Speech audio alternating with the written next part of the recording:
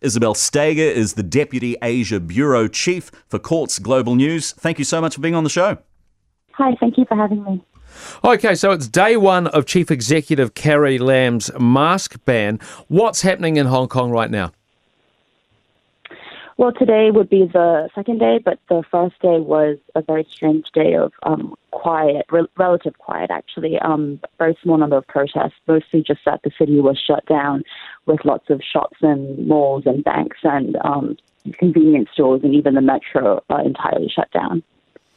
Tell me, is China running out of softer options, given that this is sort of a new direction for China?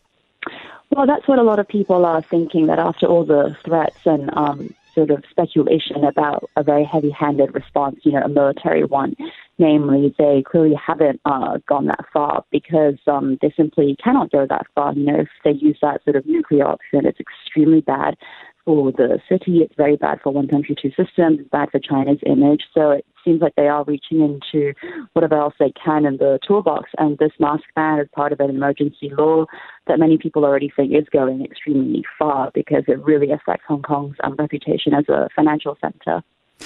What can you tell us about the mood in Hong Kong right now? A lot of anger since on Friday when the news broke that they would enact this mask ban. Just people spilling out into the streets, and more people did come to protest yesterday on Saturday, actually.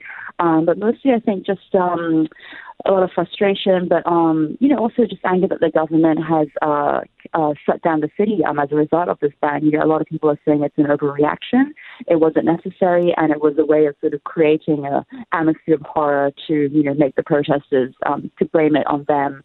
But also, of course, a lot of people are very angry at protesters too, for vandalizing subway stations and damaging stores. So just on both sides, just a lot of anger and frustration.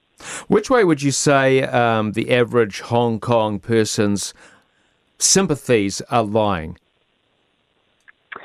There's actually been polling that's been done to show that there's very broad-based support for the protest movements. As to the individual tactics and strategies they employ themselves, that's quite a bit, that's varying.